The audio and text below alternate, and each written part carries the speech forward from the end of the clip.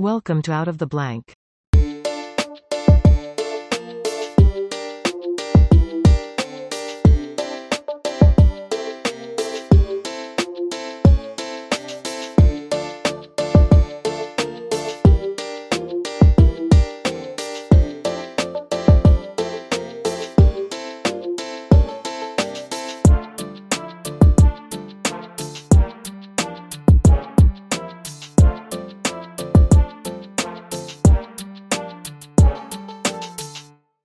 Welcome to another episode of Out of the Blank podcast. I'm here with Alex. Alex, for everyone out there listening who might not know who you are, you want to introduce yourself? Sure. My name is Alex Dimitriu. I'm the owner of Silicon Psych. We specialize in psychiatry and sleep medicine. My background is in psychiatry and sleep medicine. I'm boarded in both. We help people out with sleep and we help people out with daytime symptoms with the belief that there's a very close relationship between the two. And we've had a lot of good outcomes, getting people to sleep better and to feel better during the day.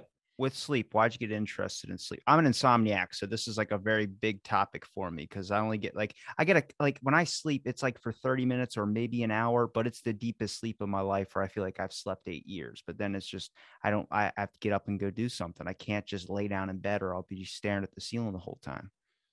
So there's a lot to say there, and there really is a lot between I think how we operate during the day and how well we sleep at night. My theory on that, as I work with a lot of people on this, is that there's like a very close relationship between there's like this balance between being asleep and being awake, and some people are wired to kind of be more on the wake side. So on the wake side, you have kind of like anxiety and an active mind, maybe ADHD for some people. And there's people that are just like hyper vigilant. They're always thinking, their brains are always going. They're always like thinking about stuff, whether it's worry or ideas, positive or negative. There's people, for example, one thing that I love to ask my patients is like, are you able to nap? There's people that'll say that they're exhausted, but they cannot nap. And there's others that'll be able to clock out and take a 2-hour nap. I take a good amount of naps. I would say maybe like because I get up at 4:30 to go to work. So I'm usually there till like 1 or 2. And then by the time I get home, I usually take like a small nap. But it's like for 20 minutes, I wake up starving. Even if I just ate before I go to bed, I'll wake up after that nap just starving. But then it's hard for like later on in the night. It'll only be 30 minutes, an hour. Now, but with sleep, though, they say 8 hours. Is that true? Like that can't be true. I think, and that drives a lot of people crazy also, because like everybody's like, oh my God, I have to get 8 hours. And it's like, I've seen plenty of people that get by just fine on 6.5. I've seen plenty of people that need to sleep 8.5, 9 hours, but the range is pretty wide. At the end of the day, I think though, the real test is, so I would say there's a minimum of about 6. I think if you're getting less than 6 hours, it's very unlikely not enough. But for everybody else that's getting more than that, the real test is like, how well do you feel during the day? And one of the things I also like to look at, I call it like, it's the afternoon dip. So everybody like around siesta time, right? Like after lunch, we usually have a period of like feeling a little more sleepy. If you're really sleep deprived, then that can be pretty substantial. And like you are like passing out, like, oh my God, I need to get to a bed because I'm like falling asleep in the meeting. Normally for everybody else, you just get a little sleepy, you yawn a little bit, but then it's over in about an hour. So for me, that's like the canary in the coal mine. If you're not getting good sleep, or if you're not getting enough quality sleep or enough quantity sleep or both, then people tend to be pretty wiped out in the afternoons. And if you feel at any point like, oh my God, give me a bed, I need to sleep, that's a sign of hypersomnia. So one of the things I should also point out, we should always distinguish between being tired and being sleepy. So being tired is like, I'm tired. I don't have the energy to do the things I want to do necessarily. Sleepy is like, given the opportunity, you would fall asleep right now. And I think a lot of people walk around feeling tired, and many things can make you tired. But being sleepy is a different thing. And that's kind of more closely related to biology and also more closely related to the quality of your sleep at night. So I think for anybody that's trying to figure out how much sleep should they be getting, there's a couple of things I'd look at. How exhausted, how sleepy are you during the day? You want to make sure you're not masking that with 3 gallons of coffee. And also I'd take a look at how you feel at the end of the day, in that siesta time around 2, 3 p.m. If you're exhausted, yawning, and like can barely stay awake, that's sleepiness. That means your sleep is not right.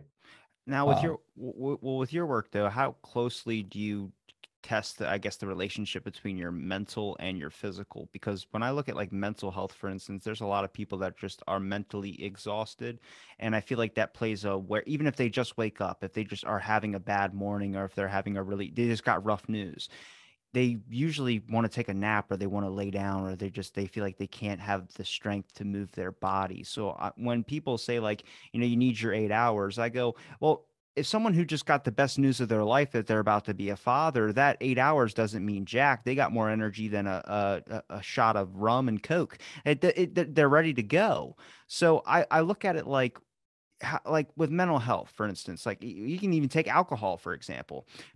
Alcohol is an antidepressant. For a lot of people, it makes them kind of tired. Maybe some people, it just kills their thoughts or their emotions in a sense. But I look at like the mental health aspect of things. If you're not right, if you're not feeling good, if you're not energized in that category, I wouldn't say it really links into the spiritual, but in a sense, I mean, you can correlate it to that. You get I don't know, you get energy, and at the same time you can get sleepy. You can feel like you're more complete in a sense. And I feel like a lot of sleep scientists only tackle the science aspect of it. Okay, it's got to be the diet that you're consuming. It's got to be these types of things. I'm like, sure, those can play a factor, but what happens if all those things are fixed and that person still can't sleep? What do you look at then? Do you start examining if their life's in shambles, if their life is going through a rough spot, if they're having maybe some depression issues or something like that? And you'll find that with sleep, the less you get, it doesn't, like for me, it doesn't affect my physical well-being. It affects the emotional and mental well-being. I feel like I'm more angry at times. I feel like I can be depressed at times more as well too. And they're like, "Well, you need your 8 hours." I'm like, "Yeah, but that's the thing, is like you're not giving me that what's that gap filler? Do I need to talk to my therapist?" Usually after like a session, if you talk to someone who you're really close to, you're like, I need to get that off my chest. That's what everyone says. But then you probably take a nap or get a little bit of sleep afterwards because you feel a little bit more rejuvenated because your workload is less. So everybody's kind of different, I'll be honest with you. But you raise an interesting point. I don't know, that piece about like getting good news and becoming wanting to like lay down and get some rest. I think that's a generally a good state to be in. And not many people would probably complain about being sleepy in that situation. And it's probably pretty rare. On my end, what I often hear is like bad news made my sleep completely disappear, or made me really stressed and I couldn't fall asleep, or I couldn't stay asleep. Um, the other thing I should say that you touched on that I think is important. So, mood states can start to look a lot like, like, so for example, people with depression can sometimes be sleepy during the day. They definitely will suffer in terms of energy and motivation. And I think one of the important things to ask anybody, I think, if they're kind of dragging, is like, there's people that'll say like, I want to do things, but I don't have the energy to do it. Like, I'd love to go to that dinner, or I'd love to do this event or something, but man, I'm tired. Like, I'd like to go to the gym, but I'm tired. And then usually people with depression, it's a little different because they'll actually not have that initial, they won't even have that desire. I've seen that more often in my practice, where people will say like, um, yeah, I'm exhausted and I don't really care to go to that thing, and I don't really care to get to work or go to the gym or whatever, but the motivation is also absent. So I think that's an important way to kind of look at the difference between depression and fatigue. Depression, unlike fatigue, also, you realize, has like a bit of like a sadness to it. By definition, it has to, right? It's like a loss of joy and pleasure, and a generally low mood on more days than not for like 2 weeks. So usually tired people are tired. Depressed people are tired, but they can also have an element of sadness to that as well. You touched on another really interesting thing, which was also like worth a lot of discussion, which is things are a lot worse when you're sleep deprived. So here's what it is. I've often believed in my practice that like impulse control is like one of the highest human functions. Impulse control lets you defer gratification for later. It's the marshmallow test. It's what lets you say, I'm going to eat two marshmallows later, but not have one now. And inevitably, what a lot of the data supports, and it came up also in Matthew Walker's book, Why We Sleep, sleep deprivation makes you impulsive. And that's a huge problem because if there's a negative thought that's like circling in your head, it's harder to stop it. If there's something on the tip of your tongue that you're trying not to say to somebody, you're going to say it. Um, to me, impulse control is almost like it's like the brakes on the car. And if the car doesn't have brakes, then you can go down some pretty big hills. And that means that the things that would normally be upsetting or bothersome or annoying really get magnified times three because you have no ability to manage them, or your impulses around them. To me, impulse control is like, and you see it, by the way. Tired people, everybody's vices get worse at night, if you think about it, right? Like people tend to drink too much, do everything too much, from potato chips to food to Netflix to whatever. They don't do that in the morning, they do that in the evening. And the reason that that happens, um, even on weekends when you don't have work, is that you get more tired as the day wears on. And as you get more tired, your ability for impulse control diminishes. And that's why it's hard to stop binging on the potato chips. But mentally speaking, people also can get bingy. And if you don't have enough sleep and your impulse control is not so good, maybe you have ADHD, maybe you have depression, maybe you have anxiety. But a lot of things can really run amok because you have no ability to put the brakes on them. What do you stand in the aspect of dreams? Like, because the way you're talking about with impulse control or just being able to control yourself, I find that like if I don't get enough sleep or something like that, and I can tell I'm reasonably tired, I'll be more apt to say something to somebody that maybe I wouldn't say if I could rationally think about my choices. Absolutely. It's like that sensor bar's gone. But I Totally. also look at like, The filter's gone. yeah, when I look at dreaming, for instance, that same part of what I think about my impulse control, I think in the same aspect of where it is located in my brain would be the same part where I dream. Because I notice that, like, I feel more fulfilled when I have a dream or I can remember a dream rather than when I don't have one. People making an impulse control or a decision on the basis of that, if they're tired, for instance, is a great example of just maybe a good aspect of getting some sleep. But when you look at like when someone is able to get some sleep, maybe they had a great day and they're able to actually fully get some sleep at night. How many people are sleeping at night? There's not a whole lot of people that can sleep a good 7 hours or however long all the way through without tossing and turning, getting up and going to the bathroom. Now you can eliminate that with physical habits, sure. But then we examine the aspect of a dream, for instance. I feel a lot more fulfilled when I wake up after a 30-minute sleep, but the dream lasted like 9 hours, it felt like. That to me is when I wake up, my day's better, even if it was a low amount of sleep. That there's an impulse boost there. There's something there where I would have a strong, I guess, argument to the aspect of I think your emotional state or these little happiness, these mental kind of clarity moments that you get from either a dream, not saying you're pulling anything out of it, but just that moving picture that happens. It's something that you don't recognize consciously. Like you go to work, you're like, I just had this dream or something like that. But I feel like subconsciously it checks a box. It hits something there where the rest of your day actually might be better than if you wouldn't have had that dream at all. Now, that might be just like a pseudoscience or something like that, but I link it into this aspect of there are a lot of people that either if the dream was scary, if the dream was this, but you've always, or at least I've always heard of a lot of people really pulling something out of a dream, whether it was good and bad. And I feel like that affects you on such a level where it checks that box where it might be listed under subconscious that actually might impact your day. Well, I mean, for sure. So you got to go through a certain you got to go through certain sleep stages during the night, right? And those things will vary from, like, you know what I mean? Like you need to go through deep sleep at the beginning of the night. That's that sleep where you wake up and it's like if you've ever woken up for a flight at like 3 a.m., you're staring at the alarm clock, you can't tell what time it is. You know what I mean? Like your brain is like slow. So that's like slow wave sleep, right? That happens. After that, you got a little bit of light sleep, which comes in, and that's at the beginning of the night and like later in the night. Towards the morning, you end up with a lot more REM sleep, and REM sleep is dream sleep. And what inevitably happens, I think, is like if you're having a good dream life, it probably means you're sleeping well into the morning, which is when you kind of tend to get a little bit more dreams. So it could be almost that the fact that you're dreaming more is really evidence of the fact that you're actually sleeping in better into the morning and getting adequate sleep. So it's almost like it's correct. Yeah, you feel better probably because you slept better that night, and that better sleep is what allowed you to dream. What is the common problem that you face, like, with your work? Like, is it like maybe a common diagnosis of somebody that might have a sleep disorder or something? Is it mostly insomnia, or are you dealing with other people that I are? think we there's a lot more insomnia than sleep apnea. You know what I mean? As far as sleep alone is concerned. But then there's like other psychiatric things that we work on as well. Anxiety is really common. Depression is really common, and those things interact with sleep quite a bit as well. Both in the sense that poor sleep can make anxiety and ADHD or depression worse. It can also make substance use worse. And there's like bidirectionality, which is where I think we kind of really are able to help people because we work on it from both ends, the sleep end and the symptoms by day end. But to answer your question, like common things that we see, insomnia is so common. And we have people that can't fall asleep. There's three kinds of insomnia. There's initiation insomnia, where you can't fall asleep. There's middle insomnia where you wake up in the middle of the night many times.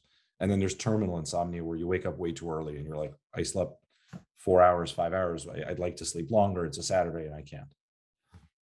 Like, how should this spark up during the pandemic? Like, how many people got anxiety, depression, all these factors where their sleep clock was It all able to got a turn lot off? worse. It all got a lot worse during the pandemic.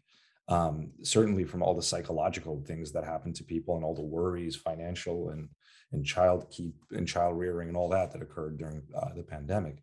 But the bigger thing that also happened during the pandemic, which is what I call home office syndrome, which is what happens when you work at home and there's a complete loss of the boundaries between work and play. What ended up happening to a lot of people I've worked with is like, you're never, the boundaries are blurred and you're always working. You're kind of always trying to relax and you're not doing either of them well because you kind of lost those like, distinctive boundaries between now I do this and then I do that. Work from home, I think, is a wonderful thing. But for a lot of patients I work with, they also lose that clear divide line between work and play. And they're never really relaxing and they're never really working efficiently. So it all becomes a mishmash. And that can be stressful for people. And also work from home really messed with people's sleep because now schedules got altered the same way. People started working later into the evening than they would normally do. Now you have the ability maybe to sleep in a little later than you normally would. And sleep loves rhythm. And I think during COVID, we kind of lost rhythm, you know? It seemed like home was an escape from work for a lot of people, but when that home and work kind of tied in together, there was a lot of people that were just they had a different environment or a different energy that was in the room where it was very, very hard for either people to get sleep or even people to be able to function back to what that relaxation or get into that relaxation mindset is. Because at any moment you could get a text saying, "Hey, can you hop back online? I need you to check a couple of things." And then next thing you know, you find people later working on their computers, having multiple screens up. And next thing you know, it's the middle of the night and they haven't even paid attention to their mental well being or their physical well being. Yeah, and I think even before work from home happened, I think even with the advent of like smartphones, basically, like people lost that downtime that I think was so precious. There were times I think, you used to stand online at the supermarket and like just space out or like look at the magazine covers or something. You'd walk to your car and you'd have time to think about what, Robbie or whoever said to you that day and process it for a second. And now what happens is like everybody grabs their phone as soon as they're at a stop at a traffic light and scanning through the inboxes and tweets and news and weather and all that endless information stream. And it's cool, don't get me wrong, but the problem is that the brain also needs a little bit of like downtime to like process things. And people, I think, when they don't have that, the brain starts kind of doing that when you turn off the lights at night. So like you're trying to go to bed at night, you finally have silence because you finally put your phone down. There's a lot of unresolved issues that your brain needs to figure out. And I think that's where it starts impacting things like sleep, but it also kind of like impacts, I think, our overall well-being because it's like the clutter is coming into the house faster than you can clean it, you know and if you want to, I don't know, let's say defragmenting your hard drive, you know what I mean, your heart you need time to do that. And the level of busyness and activity that we have, which was compounded during COVID, where now you're theoretically available anytime, work from home, that just like further killed any like off time. I feel like dreams, that's what I was talking about with dreams, is that are that defragmenting the hard drive in a sense. A lot of times your dreams happen to do with problems that you're probably neglecting on the side part. There's just been a lot of worry in a lot of people's lives. I'm starting to notice, not only just because of the pandemic, but a lot of people, if you notice when you walk around during the day, there's a lot of people on autopilot that are just doing the same things that they know to do. They're not even really thinking or acting in the way that, a normal person would. They just give you automatic responses. Hey, how you doing? As they're walking away from you. Like you expect to stand and talk to someone when you ask them how they're doing and generally look them in the eye and ask them. But a lot of people just are on this one track mind mentality, and it's really brought up complicated issues for me because I look at an aspect of brain fog. I don't know if you know what brain fog is after COVID and all that, but that's exactly what the autopilot thing is. Except this is uncontrollable and you can recognize that type thing. Like I had COVID, I got over it, and I have brain fog. There are times I can't even function, like shut off the podcast. I can't do any conversations. I just feel like I'm all over the place. And it makes it weird because it's like exactly what that feeling is. The only way I could describe it is when you do not get enough sleep and it's 1 o'clock in the morning and you're ready. Like I could drop right here to the floor. Mhm. and that part of your brain where like you lose thoughts, you lose all these aspects. I see that in everyday life now. Like I'm starting to notice like my empathy goes out a little bit more to other people that are just on this routine lifestyle so much where it makes me not want to be on it, because you look at it and you're like, man, you're going to wake up from whatever this autopilot is and it's going to be 5 years. It's like playing video games all Oh yeah, night. yeah. And then So one of the biggest reasons I'm all about trying to like help the patients that I work with, my friends, my family, is like I think the most annoying thing I see happening to people is like missed magic moments is what I call it, like just non-presence. Like you just went through an experience. It could be college, it could be a stint at work, it could be a situation at home, but you are so lost and either lost in your own thoughts or just exhausted and dreaming about sleep while you're walking through the world or preoccupied with something your boss said, that time is ticking and you're missing out on like otherwise beautiful things. And again, this kind of comes back to impulse control in a way, because to me, a lot of our life experience is like the way I see it, like in life, there's potholes. There's like things that like it's like driving in through like a maze of potholes. You can go through the potholes and it can hurt, or you can just acknowledge them and drive around them. And having impulse control lets you do that. It lets you say, okay, I understand this is a problem. I understand I'm worried about these things, but I can stop myself. I can move on. I can be present at that date that I'm on, or that time with my family, or that time with my kids. And I think for a lot of people, many things feed into that fog. Certainly fatigue and sleep deprivation. Certainly post-COVID symptoms can do that, but also depression and anxiety. To me, these diagnoses are far less like, I mean, definitely there's a textbook model to it, but I think we all have varying degrees of depression. I think we all have varying degrees of anxiety. To me, anxiety is really the thinking problem. I think some people just think too much, and some people are too sticky. Their thoughts are loopy. It's like you'll think about the same thing over and over, and you can't stop. I think a lot of us are wired that way, and I would reach out to you or your viewers and say whoever's had children, you might have realized that even 6 months from birth, from the time they were born, kids are biologically different. Not all human beings are the same, and I'm actually writing about this in my own book. The model I look at is like I think a lot of our behaviors can be deconstructed to certain very basic drives. Among them, mood. Some people are just naturally happier, and some people are naturally more can be a little more down. Anxiety. To me, anxiety is the thinking problem. I think if you ask anxious people, "Are you anxious?" They'll all say, "Oh no, I'm not anxious." And I've written articles about it, even like too anxious to get better. But anxiety is like the thinking problem or the stickiness problem. Some people are just sticky. You know what I mean? They loop on things. They can't let things go. They can't stop eating the potato chips. Sleep is another factor. Mood, anxiety, sleep, energy level, and motivation. Those are core things that'll determine how you operate. Impulse control is another one. And the other one, the last one is cognition. I call this mosaic. But the last one is cognition, which is like your ability to learn. There's some people that I think can sit in therapy for years and be told the same thing over and over, and they just don't get it. And there's other people that like, okay, yeah, I understand that. They internalize it and they move on. I think you take all those core things and add to that years of experience. If you're anxious, if you're moody, if you're impulsive, that's going to shape the way people interact with you and the way you interact with the world. And kind of like a tree, you start growing like many rings of layers around you. On the surface, your personality can look tremendously complex. But at the core, the theory I'm working on at least is that you've got these 5 drives basically that will ultimately shape your personality, your interactions with the world, your ability to sleep, your ability to say, hey, this thing is annoying in my life, but I'm done. I've kind of processed it. I want to move on. And they're all interact in this fascinating way. But I do think that this stuff is the skeleton.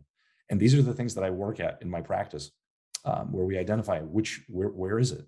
Because the really fun thing is like once you identify something, you can make predictions where people are like, oh my God, like how did you know that about me? But I'll give you an example. Like if I work with a patient, I've worked with patients that are sex addicts.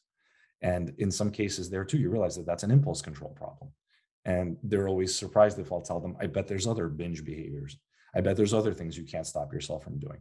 I bet that there's episodes of rage attacks. And people are like, oh my God, like, how did you know that? Well, it makes sense because if you can understand that core operating skeleton, I think you can understand a lot of things about yourself and the people around you. Would you say that if you could really take a poll out there, or just your general opinion of just the public in general when it comes to, do you think that people are relatively happy, or do you think people are just relatively in a state of, I would call it being numb? I would honestly call it being numb because I look at so many factors during this pandemic of what could have led people to have more anxiety, more depression, and there's a lot of factors you could list off. But one thing I keep thinking about is there's a large amount of people out there that also have a unrealistic expectation of time. They think that they got to constantly go, go, go. Maybe that's with attention spans, with constantly So, being so on you these. realize in situations like that, again, I don't want to keep bringing it back to impulse control, but like some of us say yes to too many things, and then time becomes a problem. You know what I mean? Time is something you need to protect. And if you can't hold your ground and hold your boundaries and say no to things, you can easily end up with, the same way your house could end up cluttered with hoarding, your schedule can end up cluttered with things that you just could not say no to because you didn't have that impulse control to do so. Ah, I see. You can say that it's impulse control, but everyone's gonna be like, "Well, what does that mean? What does that mean? Are you offending me?" You Well, get, no, no, no, and it's not. And I think we should recognize that we're all prone to this. yeah. But truly, I think it's the ability to say, "Hey, like I'm taking on too much. I need to take measures to take on less." But it's the ability to stick to it. Also, that's a superpower. And there's many ways to get there, I think. Do you think if people recognize they have impulse control and they need to take on less, that they end up dropping off mostly everything and then getting stuck in that state of having nothing? Like I've been bringing this up because I've had a couple of friends who are now older, but they've been smoking marijuana for a very, very long time, and I've kind of cautioned against it mostly because I'm not a big advocate for it. I don't care if you do it, but they're coming to me now and they're like, I wasted so much of my life, and I'm like, what do you mean? I'm like, I should have never smoked pot. And I'm like, well, I've never heard that from anybody. And they're like, yeah, but it's left me in a state of like, I feel like I was frozen and now I'm thawing out and I'm starting to realize it and keep going back to it. You stay in the same spot, the same place. And it's not just depression that leads to self-thinking or self-critical analyzation, I would say, but it's going with everything. I feel like this is just becoming a new thing of the public now. I don't know if that's because of the time thing, people having this unrealistic expectation of time, because I know plenty of those people sleep pretty well. Maybe it's a healthy sleep, I don't know. But there's a lot of people that are analyzing themselves, and I feel like it's because society either put an unrealistic expectation of what you can be, and a lot of people didn't achieve it. You know what I mean? Like there's a lot of that. There's a great book you got to read at some point. Have you read *Sapiens*? Oh yeah, yeah, I know what you're talking about though. So I haven't read *Sapiens*, it. I advise everybody, my patients, whoever, like read *Sapiens* chapter 19. The name of the chapter is like, and they lived happily ever after, which basically raises the question. So human beings now have, hot running water, no, all their teeth are still in their jaw. They sleep in a warm house and on a cozy bed. Are we any happier than we were before? Because the data seems to support that we live better than kings lived 50 years ago. You got everything. You could get on a plane and fly across the globe right now. No king could have done that 50 years ago, even. And he raises the question. He's like, are we any happier? And in the end, I love Noah Yuval Harari, the author. I mean, he raises a great point, which really resonates with what I see in life. There's three things he says that make people happy. The first of which is your biology. He argues that some of us are just born to be a little bit more chipper than others. Others are born to be a four. There's people that'll be a four if they have a perfect job and a perfect marriage. They'll feel like a six sometimes. But their hover, their set point on the thermostat is a four. And then there's some people that are born to be a nine, and things could suck, and they'll still feel like a seven. You know what I mean? And if things are great, they'll be ecstatic. And it's true. You see people sometimes under extreme duress that seem to have this positive, put together, centered attitude, and they're just everything's going to be all right. And they can say that to you genuinely. And then there's people that will freak out and get upset and get depressed in situations where you'll be like, oh, that's not such a big deal. So anyway, three things to make you happy. The first is your biology. The second, he says, is your expectations, which is so true. And in the society that we live in, you're always looking at like Facebook, Instagram, whatever, social media. You're comparing yourself to the world constantly. So it's easy for expectations to run amok. The third thing he said was virtue. And virtue, the way he described it, is like believing in something greater. For the Protestants, it was like the Protestant work ethic: work till you die on earth, and maybe you'll go to heaven. For some people, it's even experiences like parenting, and he gives that example. A lot of parents, if you poll them randomly while they're being a parent, are you happy right now? Are you happy right now? We'll send you little texts. Everybody's like, oh God, this is miserable. But when the parenting is over and they look back at it, they'll say, this was a glorious experience, and I'm so grateful to bring these kids into the world. But it's almost like they forgot all the pain along the way. Anyway, that's an argument in favor of virtue. So believing in something greater also seems to give people's life meaning and to make people happier. Um, in a lot of those categories, the last two especially, expectations and virtue, where society has gone, it's kind of pushed us away from that. Expectations, you're flooded with them, and you're always easily compared to John Doe or Jane Doe next door. It's so easy to just compare yourself constantly. Um, and in terms of virtue, we're in a phase now of like tremendous self empowerment, and self empowerment can be scary because now it's like there is no religion, there is no institution, there's nothing to really tell you what you should be doing. And I think a lot of us love that. But by the same token, that also leaves you in charge of deciding what's meaningful to you and what should you be doing. And for a lot of people, that leaves them scratching their heads and not knowing where to go. And truly, I think that's why we're not really happier than we were 100 years ago. I think the problems have changed. And the human brain ultimately works on differences and changes. And it has to be sour to be sweet to some extent. And it's just relative. I think there was a time when you were, if you read some of these books, there was a time when being caveman times, you had a 1 in 3 chance of dying by homicide. Like that's a fact. Like people think, oh, being a caveman was romantic and so on. No, people there was like tribal warfare. You had a 1 in 3 chance of dying. Like this applied to all your peers by homicide. And the theory is that we're probably not much happier now than we were then. Our problems have just changed, but everything is relative. And now it's like, oh God, I didn't get enough likes on my post. But for some people, I mean, we see how devastating that can be. And truly it is.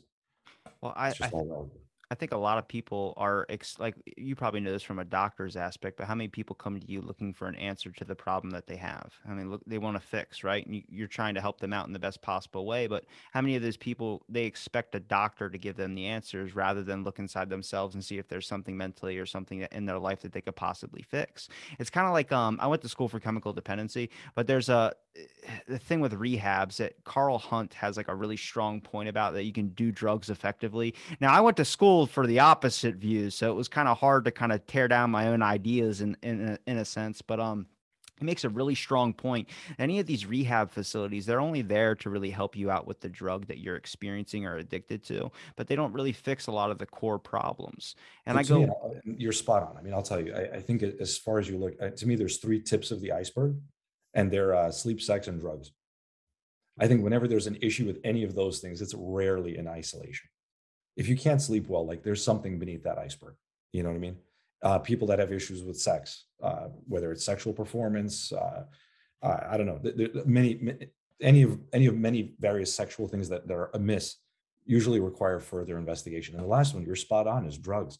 Because I can't tell you how many people I've treated where people will fixate on like, oh my God, this guy's got this like drug addiction. And truly that's a problem.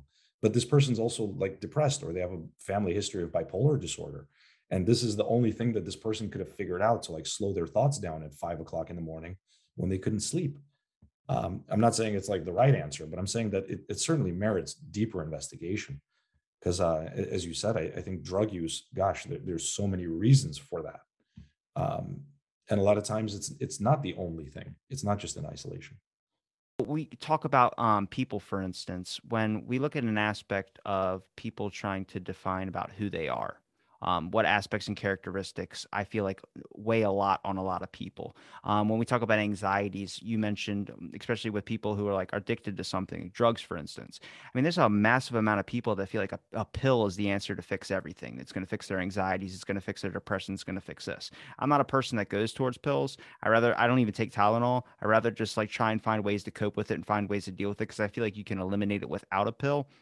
Now, for most doctors, that's kind of like just science works. Take the pill, but there's a large amount of people out there that are taking more pills, but they're not seeing the same effects that they used to see from the thing. I mean, that is building up a resistance to it. It is getting used to it, but it's not declining. It's actually getting worse. I mean, even during the pandemic, there was an opioid huge issue that's kind of still going on, but it's people that are trying to mask pain in a sense as well too. Whether that is pain that takes a drug, but I feel like with a lot of this as well too, a lot of this comes from a balance. Not I'm not bringing it to like a meditation aspect, but a balance within just one's self. A little bit of recognizing the issues that they face as well too.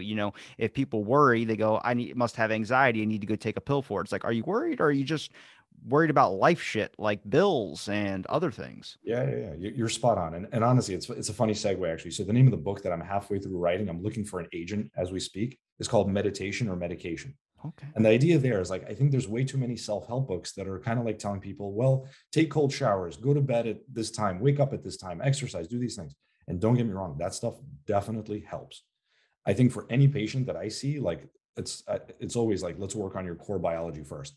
To me, that's like sleep, exercise, meditation, Mediterranean diet. If you're not doing any of that stuff, like you're behind if you want to get better. But also the flip side of that, I got to tell you, is I see a lot of people that have tried. I joke, it's like if you've been using the Calm app at 3 a.m. for the past 10 years or 5 years, it might be time to do something else. And that's where the book kind of like tries to straddle this answer between psychology and biology. Because at the end of the day, I think for some people, like I've met patients that have tried everything for 10 years, that have sat in therapy, that have done all kinds of like deep introspections, ayahuasca ceremonies, cold showers, you name it, to try to get to the meaning of things. And then I put them on an antidepressant and they're like really much better in a month. And I'm not saying this is the answer for everybody, because the book actually gets into that, right? Like at what point, there's a chapter I've written, which is like, is it you or is it them? Right? Like, in other words, are you like having a bad day? Like, are you annoyed at this person? Right? Or is it that really just like, like everybody in your life truly like this is a difficult time and you're reacting appropriately? So one of the things I don't believe that a pill is a magic cure for everybody. For some people, it actually is, though. But there's also lots of other people for whom I think you need to look at, like, well, do you have an issue with just this person in your life? Or does everybody seem to annoy you a little bit? You got in trouble for doing this thing at home. Is it just at home that you do this thing wrong? Or is it more pervasive? I think when things become a little bit more pervasive, and also when you look back at your life and you're like, yeah, that's kind of a pattern that I think I've had since I was, I don't know, 7. I think you're starting to get into biology. And I think the answer there really is a little bit of both. But the part that really inspired me to write the book is that a lot of people are suffering, missing life's magical moments because they're just trying to sort of like brute force through it and do a lot of behavioral interventions where, to me, at some point, it's like your vision is bad and you need glasses. And you could go through life squinting really hard, or ordering things only with like large print and so on. But at the end of the day, it's like, well, there's also eyeglasses, and eyeglasses would make your vision much better and correct something that biologically is off. You know what I mean? And I think, again, it's a spectrum. And I think you need to look at people's life functioning overall. You know what I mean? There's people, how debilitating is this thing that you got going on, this quirk? And also, how pervasive is it? Because if it's pervasive and this quirk applies everywhere, and this quirk has been around in your life since you were 8, it might be time to kind of look at it biologically also. And that kind of brings me back to kids. Even my kids, 2 of them, I can tell you, one is like excited, jumpy, barely sleeps. And my other kid, like sleeps like a baby. And she doesn't really get that annoyed at things. She's kind of calm and composed. And they were born that way, Robbie. They were too young to learn these habits when they were 6 months old or a year old, you know? And that to me at least speaks to the other half of the coin, which is our biology. And I think it's so important that everybody's kind of aware of like themselves, their own hardware, as well as their software, you know? Well, as much people that want to feel like they're this individual aspect of themselves, they look for a cure that fixes what someone else used. Like everyone's looking for that roadmap to success. And it's like really, really weird because it's like you like to be an individual. You like to think of yourself as the only one that thinks like you do, but at the same time, you're taking all the rules and all the ways that someone else took. Like I never got motivational books. I always thought they were kind of dumb. I get it. I'm sorry if you writ one or anything, but I get it. It works for some people. I think it's, but at the same time, you have to work with what you got. If I have ADHD, I can't stop myself from being super energetic. So what do? I do a bunch of podcasts. I do something that I feel like is going to push me forward in a sense of where I feel like I want to go. And it's fulfilling when I do these conversations. I get to meet interesting people like yourself. Now, for a lot of people, they have anxiety, they have depression. I have depression, but a lot of people have it way worse than me. And it's to a point where it's demobilitating, I would say. It's making them stay inside of their home. It's making them never want to leave. It's going to make their life on freeze again. And they're upset that their life's on freeze. Yeah, That's for the people like issue. that, I mean, at that point, people like that, I would say, look, if you're debilitated in several ways because of your depression, let's say, like it is, I mean, therapy and more psychological interventions are okay. You should do that. But there's also at some point, like, like talk to a psychiatrist and think about medication at some point. I think there's people where you look at their families and it's like great grandmother was like hospitalized or depressed. You know, grandpa had issues with drinking and depression, and you were depressed since you were 6 years old because you were picked on in school and you were very sensitive to it. Highly sensitive people, so much to say about that too. But when you look at someone's lineage like that and you see that there's like such a trend towards depression, and if you're in a situation where you're not functioning well, I think the threshold should be pretty low to get help because there's excellent help out there. And I think everybody hears a lot of horror stories about psych meds, and even, you know, like everyone's afraid that they're going to get flat, they're going to turn into a zombie, or they have a friend that took these things and did terribly. I can't tell you enough. Like, truly, I do my job and I love my job because people get better 90% of the time. If I gave people a placebo pill and I didn't know it was going to be a crapshoot, if I gave them a pill and there was a 50-50 chance that this person would be worse, I really would move on to another career. I couldn't sleep with myself at night. And that's actually the reason why I love psychiatry. I was supposed to be a neurologist by training, but in psychiatry, I really felt like, my God, these people get better. Like when the therapy is right, when the meds are right, it's transformational and it's like magical when like this anxious person who showed up in your office like sweating and like tachycardic, their heart rate was like 120, is now relaxed in this like beautiful, calm human being that you can talk about the weather with.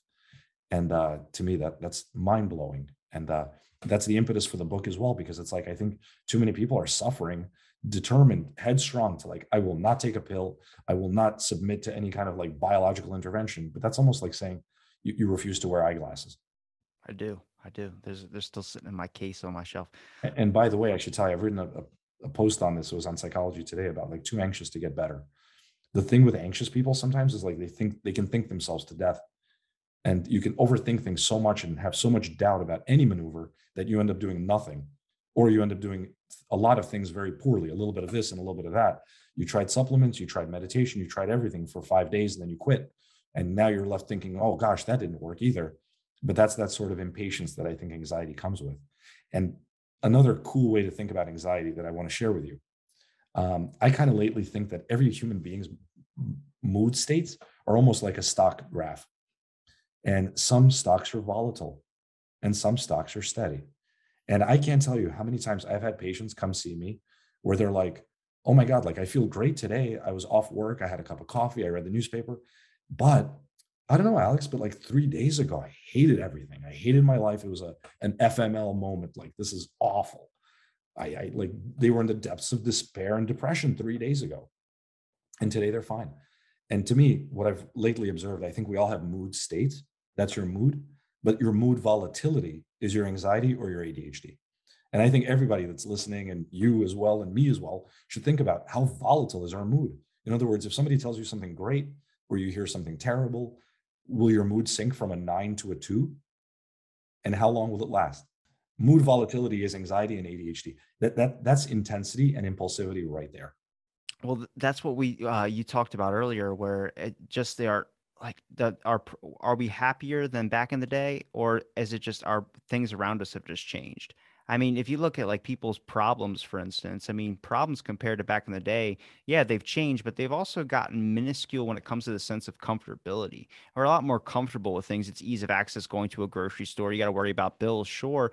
So problems take a hold in a different way. But I also feel like with your reality, everyone is living in their own reality as much as we agree on the same basic stuff. But that knob, you can crank it up to 10 really, really quickly. Like people that find themselves on days where their whole world's apart and they just feel like they can't live anymore. And then the next day they're like, why the hell was I thinking like that? It's because they take that knob and there's something, a thought that pops into their head. Like when you were just explaining that person that goes, I don't know why one minute I just felt severely unhappy and the rest of my day and then I'm changed. It's because there was a thought in their head that came through that wasn't a very good thought. And they tend to open it up like a fortune cookie and then use that as the life philosophy for the Of day. course. That's yeah. Yeah, you're spot on. Exactly. There's people that are intense and they obsess and they will circle on the same thing over and over and over again. And yeah, if then you got to be careful what you put into the mill, right? Like what kind of like substrate are you putting into this? Because if it's negative, you're going to amplify it times 10 and obsess and freak out about it. But the good news is the same. If you get really good news, there's times people will be jumping for joy, ecstatic, And everybody's like, this guy needs to chill a little bit. This is a little too much. But I caution that the same volatility upward is the same volatility downward. And the best advice for those people that experience life in that way, I think, definitely focus on your biology. Make sure you get sleep, exercise, meditation, and a healthy diet. But also, I think the best advice is that sometimes the best decision is no decision. You need to learn to sleep on it. And you need to also sometimes learn that, well, it helps to have the awareness that you're a volatile stock. It helps to be aware that, okay, I tend to react intensely to things, but these moods also tend to change pretty quickly. And the answer then is to sleep on it. Do nothing. You don't need to decide now. You don't need to celebrate. You don't need to dive into despair. Acknowledge that you tend to be intense about things and give it some rest. You don't need to decide this right in this instant. Well, when it comes to biology, do you not feel like that leaks into biology, all the factors that you're consuming around you today? Tremendously. Okay, Absolutely. but will that affect future generations? Like, here's my big thing is I've always talked about like social media has a really weird way of distorting perspectives, and it also it's like cranking up the people like to level 10. So a lot, I think it's a lot of it's the disconnect. Like you don't see my face, you don't know, so you can just easily leave a bad comment or something. But even with masks, for instance, that was like if someone wasn't wearing one, you were, people would run up to that person. You see these videos where people are screaming at someone about putting on their mask or something. That person was cranked up to 10 because I think they built an argument in their head where they had this whole interaction of how this was going to go. This person's going to say no to me and they're not going to listen to me. And then I'm going to have to yell and we're going to have to get in this shouting match. So when they come up to the person, they confront them and say, put on your mask. The guy goes, okay, sure, and pulls it up and they're like they don't know what to do because they already built this distorted kind of or this, I would call it future tripping, I would say, where you're more worried about like what's going to happen in front of you. Now I look at that as, does that leak into future generations that are going to be coming up? And is that a cause of social media? Is that a cause of something else? Because how many of my grandparents or parents had depression? We've seen the depression rates increase through the generations. Now, if that's an aspect of social media, yeah, but if you're having kids that are being put on pills at the age of 7 or 6 that are being diagnosed with being super anxious, or my parents did the good thing and we're like, no, we're not going to put him on medication for ADHD. We're going to let him figure it out. And I did. I calmed down drastically. Um, More like I found a vice for it.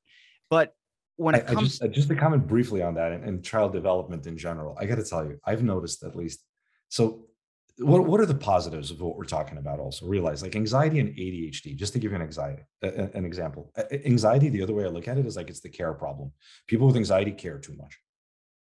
Um, People with ADHD. So ADHD is a dopamine issue. Dopamine makes you visionary. Dopamine makes you unorthodox. Dopamine makes you an out of the box thinker. It makes you pathologically curious and it makes you passionate. Um, those are the positives. The particular combination of ADHD and anxiety, I think I've seen in a lot of very successful people that I've worked with, because in some ways the ADHD is corralled by the anxiety. If somebody has that particular combination, they have the crazy wild creativity of ADHD that's corralled into usefulness by the walls of anxiety telling you. Your ADHD might say, oh, you shouldn't really care about that test in 2 weeks, but your anxiety makes you care. And that particular combination, I think, makes you both care and creative. And I think that's probably why you do the work that you do. And your podcasts like cover a variety of various topics, and you're passionate about it. But the reason you get up every morning, you're like, oh God, I really need to do my podcast today, is your care problem, if you want to look at it that way. And that's not a bad thing. And society, I think, to get back to your question about like where's society going, I think I call it the Yelp effect. And the Yelp effect is like people go on Yelp to really say something either really good or really bad. I think 80% of people that go to eat at a restaurant and just had like a great normal experience don't care to Yelp about it. What I think you're seeing in cases like masks and all this, like, news and media coverage is like, because media and phones are recording everywhere all the time, you're getting to see the crazy outliers. I think nobody's filming the guy that like was asked to put a mask on and he's like, okay, sure, no big deal. Right.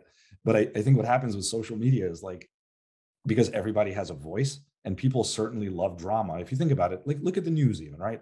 People want sensational things. People want to read, oh wow, what happened? Oh my God. Nobody wants to read like bland, boring, like it's bland and boring, right? So social media kind of like lets you see the outliers more, but it doesn't necessarily mean, I think, that there's more outliers.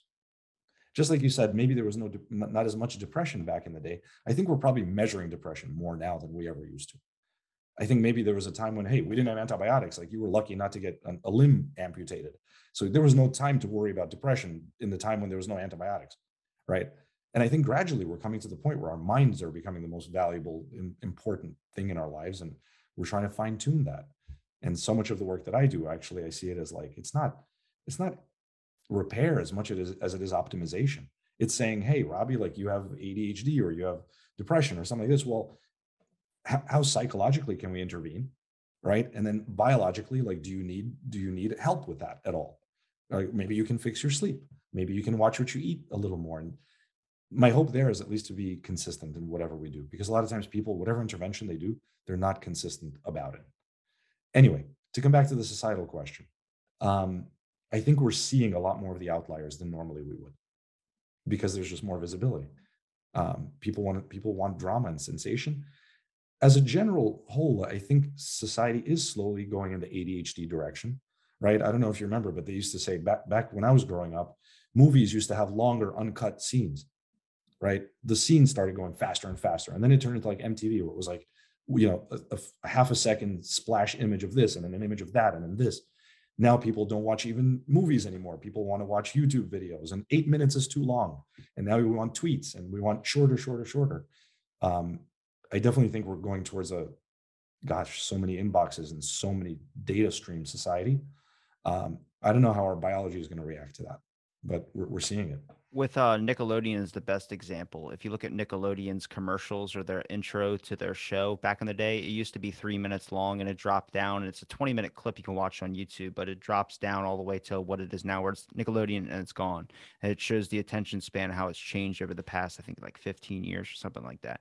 But do you think this fine tune, or what you want to call optimization of trying to figure out this depression issues and kind of trick the mind in a sense? I kind of analyze it the same way I look at when I talk to a scientist, like who I talked to a scientist a while back who studied quantum like physics. And he was trying to say that it's like analyzing the particle down to the particle down to the particle. And then as soon as he started describing that, I was like, yeah, but it's like overthinking, isn't it? It's like over analyzing, because I think throughout society, you're going to find people want to find out who and find a deeper understanding of what they are. You're going to have everything that has intelligence trying to figure out what they are, trying to figure out who they are. A person can do that about their life goals, but the human species can do that to try and the minute particle of what they are. And I go, but you can lead yourself to your own destruction when you infest your whole entire mind with this overthinking type scenario of trying to analyze every aspect where there's no belief and there's no mysticism anymore. Now, Oh, absolutely. I don't It- follow that at all, but I think that's of prime importance to make aware that when you open up the door to one thing, you're shutting the door on another. And when you do that, it might necessarily in your eyes be good, but for the general public, are they prepared? Not everybody's at the same level. That person who's making those giant strides or trying to cut these ties. Two, they're not on level 10. They're on level like 3 and they're slow pacing it. And at this point, everyone goes, well, I can't wait for you, so I have to go. And it's like, well, hang on a second. You can't just forget everybody. yeah, no, you're spot on. But I would also say though, like I think like most systems in nature, I think you should look for a balance. I think nature kind of abhors a vacuum.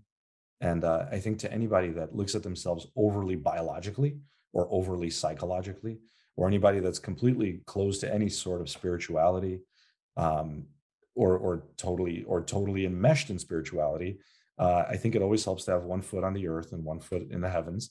It's nice to dream, but it's nice to also be real and get your work done and do the basic things. And I think yeah, it's all a balance, I think, and it's good to sort of be dynamic. I have a lot of theories on this. I mean, to speak to spirituality, I'll often say that if you're the top of the food chain, then the only way left is down, and that's not a good way to live life necessarily. Assuming that this is as good as it's going to get possibly, and that's it. If you look at things like even how we function through life, I'm a believer in what I've called the balance between Darwin and Buddha, and I use the term Darwin loosely here, but I think we have Darwinian drives, which is like kill or be killed, conquer, rule, be number one, make more money, get more education, get more view, just like be active, show up and be the best. And on the other end, you have the Buddhist view, which is like, hey, we're all connected, we're all part of this thing together, help each other. We don't need to compete. And gosh, when you die as a Buddhist, you go back to like the sea of the cosmos, you know what I mean? And if you die a Darwinian death, you're just a pile of carbon atoms that decomposes into nothing. Um, the ultimate answer, I think, is really somewhere in the middle, like for all things. And a lot of times people ask me, the question I've had for a lot of Buddhist instructors that I've met is like, how much should you care? Right. And one of the best answers I've heard is like, it's okay to want things, but not to get stuck, obsessed with the outcomes. So you do your best. But I think in the end, as far as striving versus enjoying, that too is a balance. I think it's all on balance. And really the best human superpower, aside from maybe impulse control, is the ability to drive. It's the ability to say, okay, at this fork in the road, it's better if I'm more this way. And this is a time where I need to care more. And this is a time where I need to care less. And I think the annoying thing is a lot of us know these things, but it's so hard to do them. And that's that balance, I think. And there's a lot of things that go into that ability to say, I'm going to stop thinking about that and move on to something more productive. I'm going to ask you one last question. Do you think if society was or people were accepted to the fact of what the final answer would be to cure all their problems, do you think they would actually want to know the answer to it? Like if they really sat and thought about it? Because I've asked that like so many times to myself, if I could really figure out the one problem that would set me off in the path of direction of spiraling upwards, would I accept that answer? And I just feel like I would just look for another problem. I would try and find another way to be unhappy. There's a lot of aspects where people want the answer to happiness, but necessarily, do they really want the answer? They just want something. I think that could be pushed into anything. It necessarily doesn't have to be a magic, block or something like that. I think if you look at your own life, or even I look at my own life, and I'm like, times when you feel good. I don't know. I won't even venture as far as to say we should always feel happy, because I don't think we can always feel happy. But I think there's times when you're at peace. I think there's times when you feel like you're lighthearted and centered. And I think if you go back even at your own experience and you find a time when things felt good, you liked how you were thinking, you liked how you were reacting to things, that sort of would be the goal, I think. I think those states are attainable either through meditation or medication, biological or psychological interventions. I think the first thing is to actually ask yourself, what is it that you want? How do you want to be? You know? And for a lot of the people that I work with, it's really to have that ability to say, well, there's a time I need to be intense. I need to care. I need to worry. I need to obsess about this important thing. But then there's some unimportant things that I need to be able to just not. And I need to just accept things for what they are. There's times in life when you need to be a Darwinist, and there's times I think when you need to be a Buddhist. And the easier you can switch between those two, I think the closer you'll come to finding peace. Because really, like to come back to that balance in nature, there's a time when you need to really care a lot. And there's times in life when you need to just accept what it is, like the serenity prayer, right? The wisdom and strength to know the difference. There's times when like you don't need to do anything about it, and there's nothing you can do. So I guess if the answer were, hey, is there some magic formula to everlasting peace, let's say? I mean, the goal of my work and my book is to find that. And I can tell you that even in my own life, there's been times where I've felt it and I've loved it. And that's something I'm working on increasing.